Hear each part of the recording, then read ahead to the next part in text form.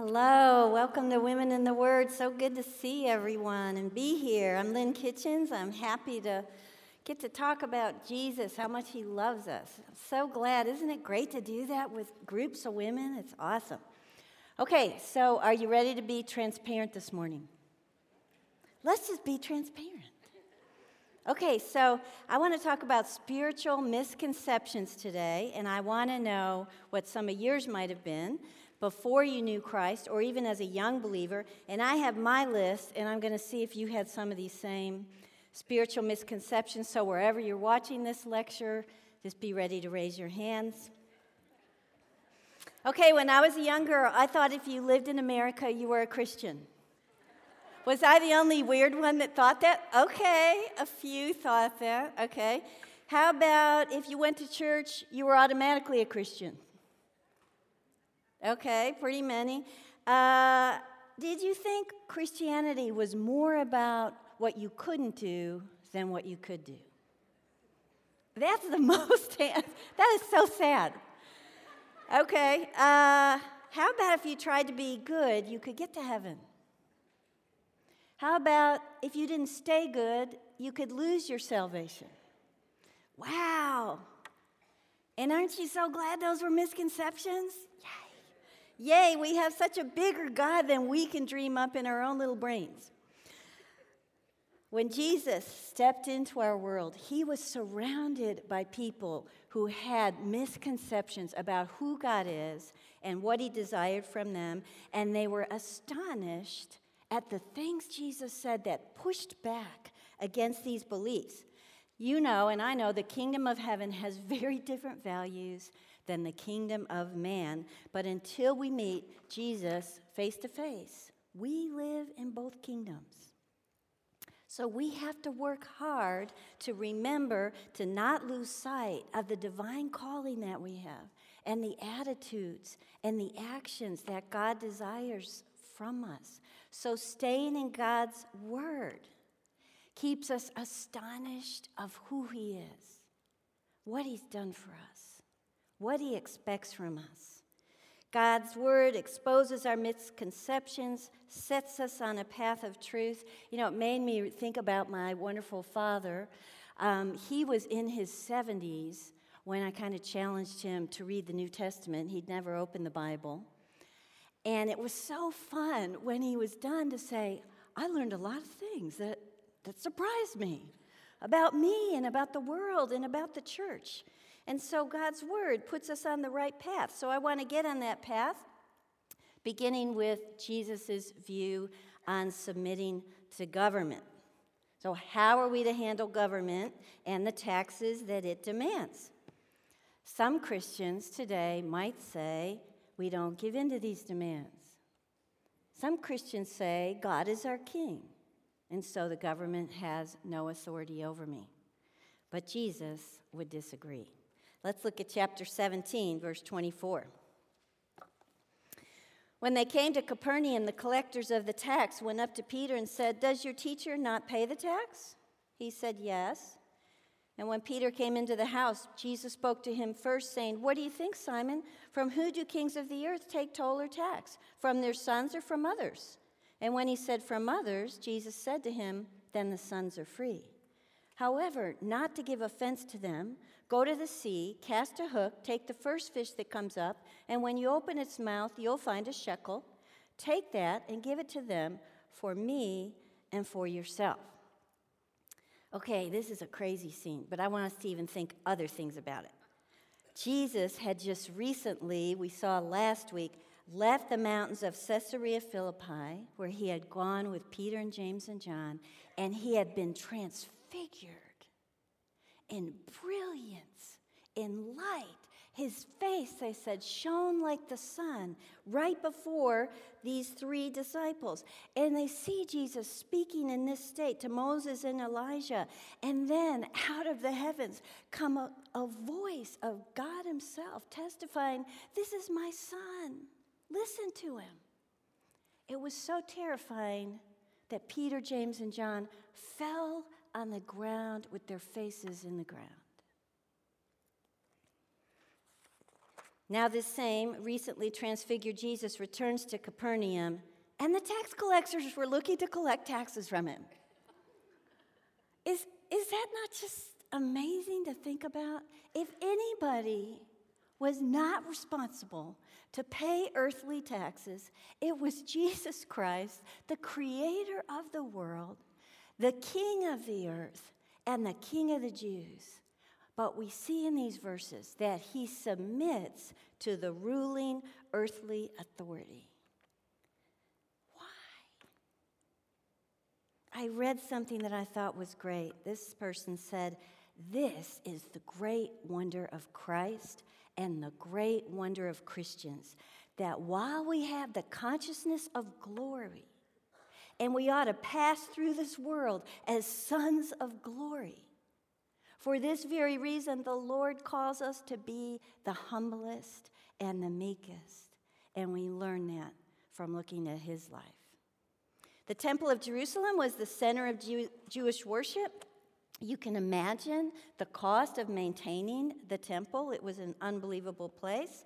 So a temple tax got its origin from the time when Israel had left Egypt and was journeying in the wilderness many years earlier. God had given them a command about their worship place at that time, which was the tent of meeting. This is where God's presence dwelled. So look on your verse sheet at Exodus 30, what God told them. "Everyone who's numbered in the census from 20 years old and upward shall give the Lord's offering. The rich shall not give more, the poor shall not give less than the half shekel. When you give the Lord's offering to make atonement for your lives, you shall take the atonement money from the people of Israel and shall give it for the service of the tent of meeting." So in accordance with Moses' instructions, a tax was levied upon the Jewish males for the temple upkeep. A half shekel, or 2 drachmas, were equal to 2 days' wages. So in this story, we see Jesus humbly submitting to the Jewish tradition. And I love that because I really think in that moment we can see that Jesus was the Son of God, but he was also the Son of Man. And he was not unresponsive to the demands Israel laid on him, even though he was their king. So the tax collector finds one of his disciples, Peter, and grabs him and says, "Is your master going to pay taxes or not?" And Peter says, "Yeah, sure he will." Then he goes in to find out. As he enters the house, which was probably Matthew's house, Jesus opens the discussion even before Peter can. And it's a discussion about the kingdom of God and the kingdoms of this world. And Jesus says, just as an earthly king and his sons don't pay taxes under their authority, that Jesus, he says, I am not responsible, nor my sons, the followers, are obligated to pay the tax because I am the king of the earth, is what he's getting Peter to understand. Also, in Jesus' spiritual community, we are the temple of the living God. This temple supersedes the Jerusalem temple. In the kingdom of God, it's about grace, and grace is greater than the law. But since the Jewish leadership, they were functioning in accordance with their rituals and their laws and their rules, they were blind to this truth. And so Jesus would not offend those who didn't understand that following him meant a break from the temple. He was soon going to usher in the church, which would be, unlike the temple, a place of great grace. So meanwhile, how's a Christian today to respond to governing authorities? Well, until we get to God's kingdom, where Jesus will be enthroned eternally, we are here on earth. So he has set up governments to bring peace and justice in the world. Look at Romans 13. This tells us what to do. Let every person be subject to the governing authorities, for there is no authority except from God, and those that exist have been instituted by God. Therefore, whoever resists the authorities resists what God has appointed, and those who resist will incur judgment. For because of this, you also pay taxes, for the authorities are ministers of God, attending to this very thing. So Jesus says, in order to get the money to pay the tax, he tells Peter to do something Peter loves to do: go out and fish.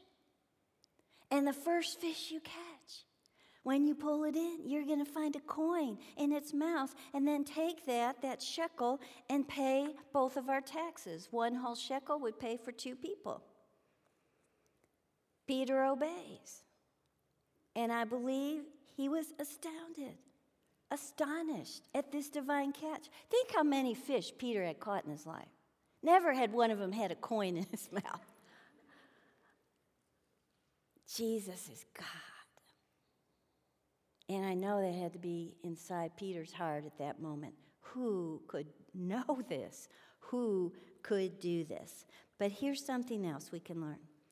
The moment Peter reaches into the mouth of that fish and puts his fingers on that coin, 2 important spiritual realities take place.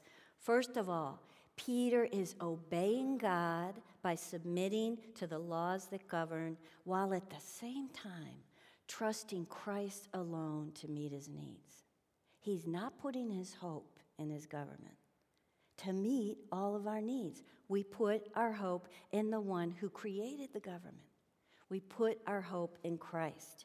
He is the one who will provide. So as God's children, we submit to his institutions, but we rely on God's provision. Okay, another misconception had to do with true greatness. So how do we today decide what makes someone truly great? Some people would say, well, we look at their accomplishments, we look at their positions, we look at their successes, we look at them financially. Jesus would disagree. Chapter 18. At that time, the disciples came to Jesus saying, "Who's the greatest in the kingdom of heaven?" And calling to him a child, he put him in the midst of them and said, "Truly I say to you, unless you turn and become like children, you'll never enter the kingdom of heaven. Whoever humbles himself like this child is the greatest in the kingdom of heaven."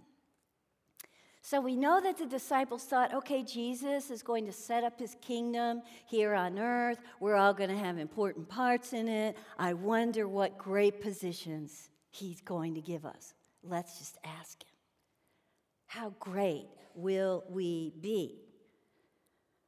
Jesus surprises them and takes a nearby child who's probably just walking down to the lake to fish, sets him in the middle of all of them, and says, unless one becomes like a child, he won't even be in the kingdom of heaven. What? Astonished.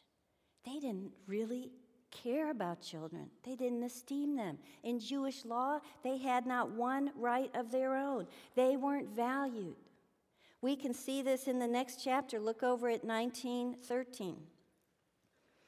Children were brought to Jesus that he might lay his hands on them and pray, but the disciples rebuked the people. But Jesus said, "Let the little children come to me. Don't hinder them, for to such belongs the kingdom of heaven." And he laid his hands on the children and went away. So now again he has his hands on a child. He's speaking about the greatness of God's kingdom. And they're using this wonderful child as a visual aid. Jesus says, this is who'll be in the kingdom. Someone who's helpless, innocent, someone who has this simple, trusting dependence, someone like a child. And again, for Jesus to set this child in the middle of a group of men who are jockeying for prestigious positions in the kingdom of God, and they see Jesus' hands on a child who they would have considered a nuisance, saying, "Here is your greatness," would have been a lesson they well needed to learn. Greatness in the kingdom of heaven isn't based on great works, but on great childlike humility and God's kingdom. The lowliest, the inconspicuous subject who's faithful to the king has an infinite worth. You know, the disciples asked the wrong question about the kingdom of heaven. They should have been concerned about how they were going to serve Christ in this kingdom, not how great they were going to be in it. Look at John 12. Jesus said, "If anyone serves me, he must follow me, and where I am, there will my servant be also. If anyone serves me, the Father will honor him." So as members of God's kingdom, we seek what's great to God, not what's great to man. So he's using this child to illustrate the humble in his kingdom, and now he goes into another misconception, and that's about tempting a child to sin. But we have to ask ourselves, does he mean children themselves here, or the childlike believer that God is trying to have, Jesus is trying to have this child represent? So the Jews use the word child in a double sense, once for children and also for a teacher's disciple. So some commentators say these next few verses are about a child. Some say it's about a child of the faith, a young believer. So I say, let's apply both in this situation. Both kinds of little ones is what you'll see, and I think that can mean little ones can mean little believers, young in the faith, easily influenced, vulnerable, and immature. Look at 18, verse 5. "Whoever receives one such child in my name receives me, but whoever caused one of these little ones who believe in me to sin, it would be better for him to have a great millstone fastened around his neck and to be drowned in the depth of the sea. Woe to the world for temptations to sin. It's necessary that temptations come, but woe to the one by whom the temptation comes. And if your hand or your foot cause you to sin, cut it off, throw it away. It's better for you to enter life crippled or lame than with 2 hands or 2 feet to be thrown into the eternal fire. And if your eye causes you to sin, tear it out, throw it away. It's better for you to enter life with 1 eye than with 2 eyes to be thrown into the hell of fire." Jesus condemns the way that the fallen world puts stumbling blocks of temptation, but he takes an even sterner stand for the believer who tempts a brother to sin. And some of these so-called believers would not have been believers at all, and I think Jesus also may have had the Pharisees and Sadducees in mind here of the stumbling blocks they put in people's way that are trying to get to God. The stronger person who tempts the weaker person to sin will incur great judgment from their Father in heaven. Why? Because God loves the little ones. He even gives a list describing this love. Look at verse 10. "See that you don't despise one of these little ones. I tell you that in heaven their angels always see the face of my Father who's in heaven. What do you think? If a man has 100 sheep and one of them's gone astray, doesn't he leave the 99 on the mountains and go in search of the one that went astray? And if he finds it, truly I say to you, he rejoices over it, more than over the 99 that never went astray. So it's not the will of my Father who's in heaven that one of these little ones should perish." Here's his list of the love of God for the little ones. Verse 11, "The angels have direct access to the King and are permanent objects of his love." This could mean children have a special group of angelic beings assigned to them, or just that believers in general are served by angels and they seek God's face to get his commands on how they can help the needy believer. Verse 12, it says, "The Father seeks his straying children like a shepherd seeks one lost lamb, and then he rejoices when he rescues them." Verse 14, "God's love is so deep that he wills that none of the little ones would ever perish." And perish here means spiritual devastation. But look at verse 10. "Unlike God, the tempter despises the tempted, the ones that God loves." To tempt those that believe in Jesus is to despise those for whom he loved and he died. God's little ones are loved, and the tempters, by their temptations, mock and make light of the love of God and can shake the little one's confidence in God. I read about a very old man who was dying. He was very troubled. And so his neighbors asked him, "Why are you so troubled?" And he told them that as a young boy, he went to this major crossroads and he took the signpost and he turned it in the opposite direction. And then he said, "I've wondered my whole life how many people I've sent in the wrong direction." Those who tempt others are leading them in a wrong direction. And for many, it's a path that they stay on for the rest of their lives. And so Jesus said, better to take that tempter and tie a millstone around his neck and throw him into the deepest sea. Now, a millstone was something they used to crush corn, the Jewish people did. There was a top big stone, but it had a handle on it, so a woman could turn it to crush corn, but underneath was the millstone. It was so big that only a donkey could turn it. So Jesus is making a point of the severity of leading others away from him. But then he also talked, what's our responsibility regarding these temptations? It's just as severe. Jesus tells the seriousness of giving into temptation, and we just read he uses a hyperbole, telling us, cut off your body parts that cause you to sin, or you can experience great fiery judgment.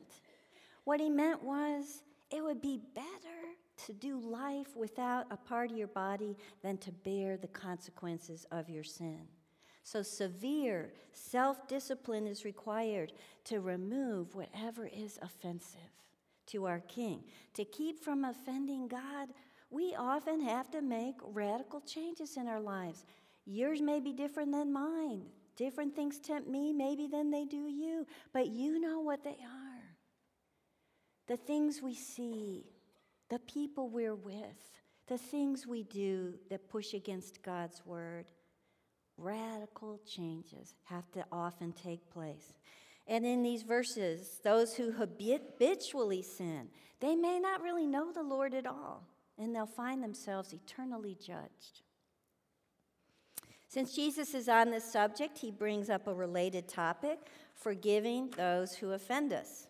Forgiveness, another misconception. We might say, well, there are some things we can just never forgive. We might say there are some people that don't deserve forgiveness. Jesus would disagree. The community of Christ is a community of the redeemed. The church owes its very existence to the forgiveness made possible by our Savior's death. And so the duty that he lays on each of us as forgiven members of his church is to forgive the personal wrongs done against us. Or once that willingness to forgive is abandoned, then the foundation for a Christian fellowship is lost. There's no meaning to our fellowship if the forgiven are unforgiving. So how are we to go about restoring the brother or sister who sins against us? Verses 15 through 20 answered that. Let's just go through that. It was a very clear plan. First, we go to the one who sinned against us. And we go alone. Guess what? Jesus sought us while we were sinners and pursued us. We're called to do the same. Look at Luke 19 on your verse sheet. For the Son of Man came to seek and to save the lost. So we seek the deliverance of those who have wandered, just as the parable we just read, just as God sought that little lost sheep.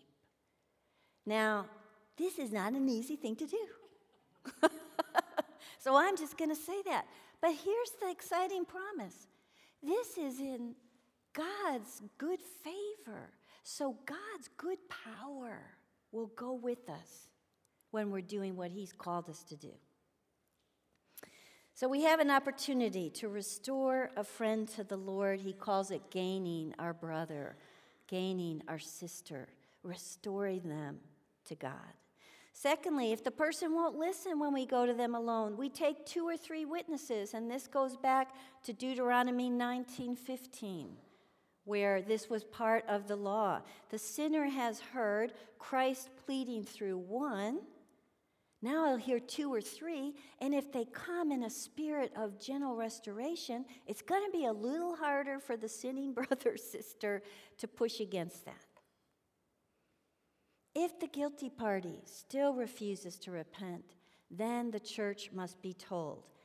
But that means then all the fellowship can pursue the lost sheep with the purpose of restoring them back into the community that they were once in.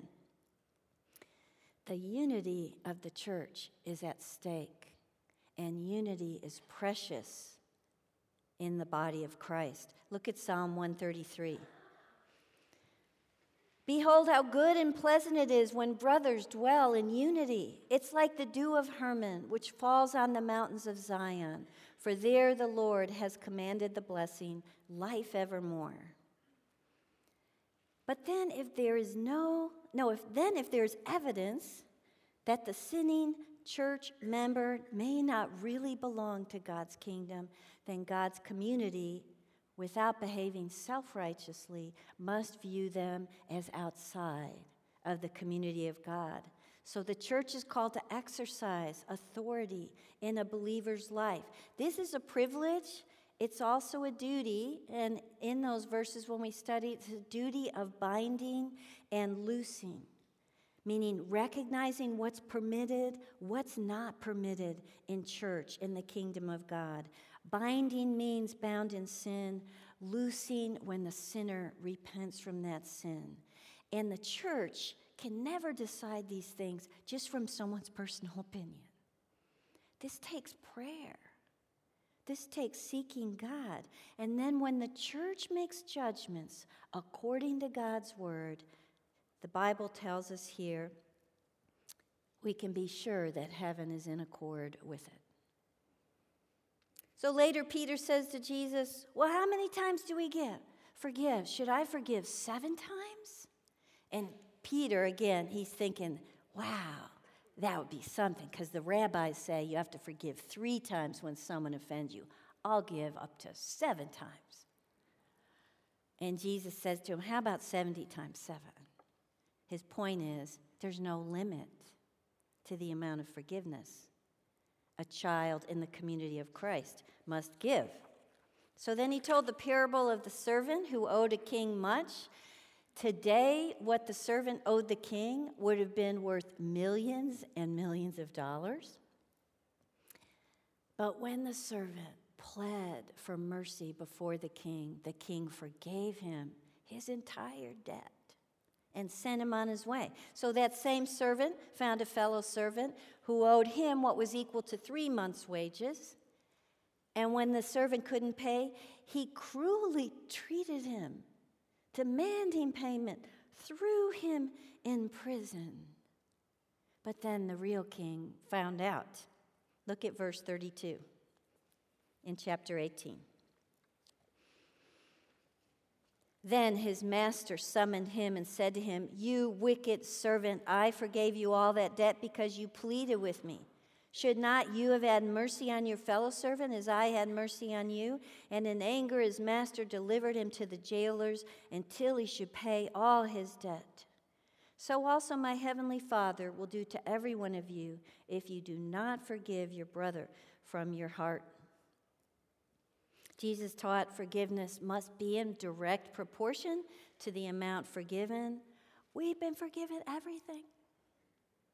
Everything. We must forgive everything with God's help. Look at Psalm 103. As far as the east is from the west, so far does he remove our transgressions from us. We choose to forgive those who sin against us for the purpose of their restoration and to have a strong, unified church. Okay, now marriage. We all have lots of misconceptions about that. Jesus left Galilee. He entered Judea, and again, as always, these large crowds followed him, and we see that he healed them again. Instead of being happy for people being healed, the Pharisees get together to try to trick Jesus. It's just amazing, refusing to see what is right before them. Acts of God restoring people who have been crippled and lame and blind their entire lives. And instead, they think, how can we stop it? Let's stop this. And their thought is, let's use marriage and divorce. Will Jesus be too lax or too strict? So about marriage, some people in the world today would say marriage is a man-made institution. Some people would say it's not about commitment, it's about personal happiness. But Jesus would disagree. 19 verse 1. When Jesus had finished these sayings, he went away from Galilee and entered the region of Judea beyond the Jordan, and large crowds followed him, and he healed them there. And the Pharisees came up and tested him and said, "Is it lawful to divorce one's wife for any cause?" He answered, "Haven't you read, he who created them from the beginning made them male and female, and said, therefore a man shall leave his father and mother and hold fast to his wife, and the two shall become one flesh? So they're no longer two, but one flesh. What therefore God has joined together, let not man separate." So they said to him, "Well, why then did Moses command one to give a certificate of divorce and send her away?" And he said to them, "Because of your hardness of heart, Moses allowed you to divorce your wives, but from the beginning it was not so. And I say to you, whoever divorces his wife, except for sexual immorality, and marries another, commits adultery."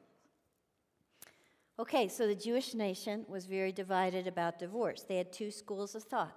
Some Jews believed a man should be able to divorce his wife for any reason at all, like she burned the bagels at breakfast. Really, crazy things.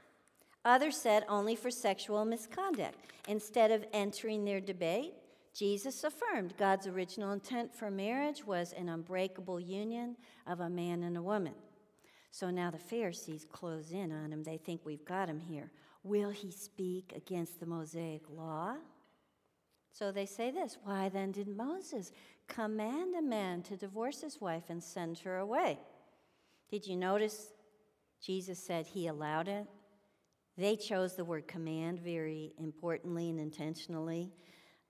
Moses never commanded divorce.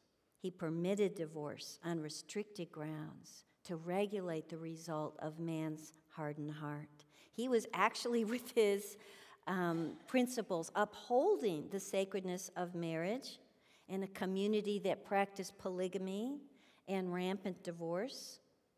It was man that made light of marriage due to a hardened heart. So Moses directed those who were divorced in order to protect God's original intent for marriage. He was regulating a situation which would have become very promiscuous. One person said this, true, Moses permitted divorce, but that was a concession in view of a lost ideal. The ideal of marriage is to be found in the unbreakable, perfect union of Adam and Eve. That is what God meant marriage to be. And those who were listening to Jesus' words were astonished, including the disciples. Look at verse 10 in chapter 19. The disciples said to him, if such is the case of a man with his wife, it's better not to marry. But he said, not everyone can receive the same, but only those to whom it is given. For there are eunuchs born from birth, there are those who've been made eunuchs by men, and there are eunuchs who have made themselves for the sake of the kingdom of heaven. Let the one who is able to receive this, receive it. Jesus' teaching seemed overwhelming to the disciples. That's why they said, it's better off not to marry. But I love that Jesus paints a picture here that embraces those who marry and those who don't. In marriage or in singleness, verse 12 tells us, we honor God for the sake of the kingdom of heaven.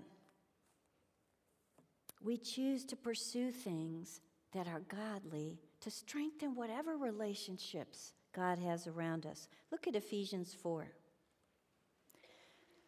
I, therefore, a prisoner for the Lord, urge you to walk in a manner worthy of the calling to which you've been called, with all humility and gentleness, with patience, bearing with one another in love, eager to maintain the unity of the Spirit in the bond of peace. No matter what situation we're in, We choose these kinds of things. We submit to God's desire in those relationships. And then when we stray from his ideal, we seek him and we find his forgiveness. Think about how Jesus pursued the woman at the well who had 5 husbands. Think about how Jesus responded to the woman caught in adultery that they dropped at his feet. Jesus forgave those women and sent them forward to begin a new life under his calling. Salvation. Misconceptions about that. A young man approaches Jesus to find eternal life. Some today would say we find eternal life through our goodness. Some say we find eternal life through keeping a particular ritual. But Jesus would disagree. Look at verse 16. And behold, a man came up to him saying, "Teacher, what good deed must I do to have eternal life?" So he said to him, "Why do you ask me about what is good? There's only one who is good. If you would enter life, keep the commandments." He said to him, "Which ones?" Jesus said, "You shall not murder, you shall not commit adultery, you shall not steal, you shall not bear false witness, honor your father and mother, and you shall love your neighbor as yourself." The young man said to him, "All these I have kept." He's kind of a cocky guy. "What do I still lack?" Jesus said to him, "If you would be perfect, go, sell what you possess, give to the poor. You will have treasure in heaven, and come, follow me." When the young man heard this, he went away sorrowful, for he had great possessions. From the other Gospels, we learn he's a rich ruler, so he's a young rich ruler. We know him as the rich young ruler. He approaches Jesus because he knows Jesus is a righteous teacher, and he thinks maybe he can answer this question that's been bothering him about eternal life. When Jesus meets this man, he looks beyond the question, and he gazes right there deep into his heart, and he sees a man who believes if he's good enough, he can earn salvation. So when the ruler calls Jesus good, Jesus first reminds him, only God is good. He was hoping the guy would get the hint there. I don't think he did. And then Jesus uses the commands of God to point out the flaws in this man's life. He goes through the commandments of God with him. Surely the ruler will recognize he hasn't been able to do all those. Jesus lists 5 of the 6 commands that are the second half of the 10 commandments. At this point, he leaves out part of the 10th commandment, which is the biggest stumbling block to the ruler. The self-assured ruler thinks through the commands and says, all these I have kept. So his serious spiritual defect was his reluctance to confess his own spiritual bankruptcy. What still do I lack? And so Jesus exposes the heart of the rich ruler by filling in the 10th command, thou shalt not covet. Sell your possessions. Give them to the poor. Uh-oh. Jesus also brings to light that he really did neglect the command, love your neighbor as yourself, or he would be generous with his things, even though he thought he had kept that command. So Jesus gives the man the opportunity to know true righteousness.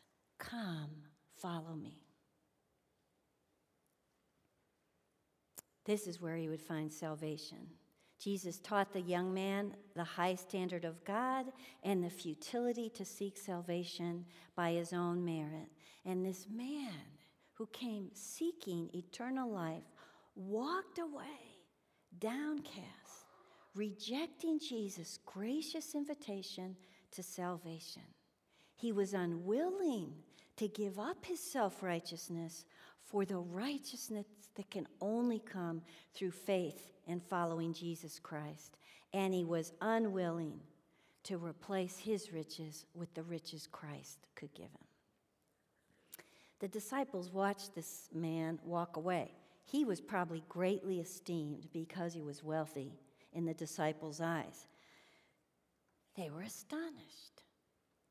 So Jesus commented, it's hard for a rich man to enter the kingdom of heaven. That's what astonished him. They looked at each other and said, who can be saved? If wealthy people can't be saved, who can be saved?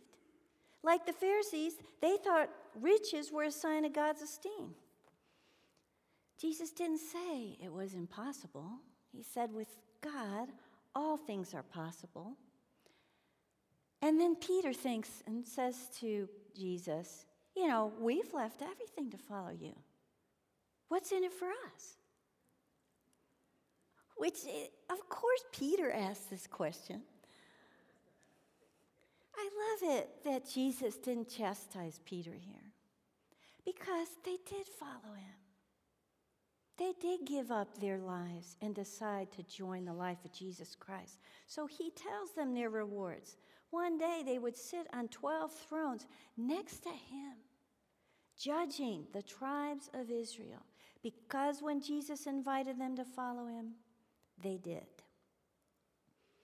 And even though we haven't seen him like the disciples, we also have those riches that transcend earthly riches. True righteousness and salvation come by faith in Jesus when we answer his call to follow me. Look at 1 Peter 1. Though you haven't seen him, you love him.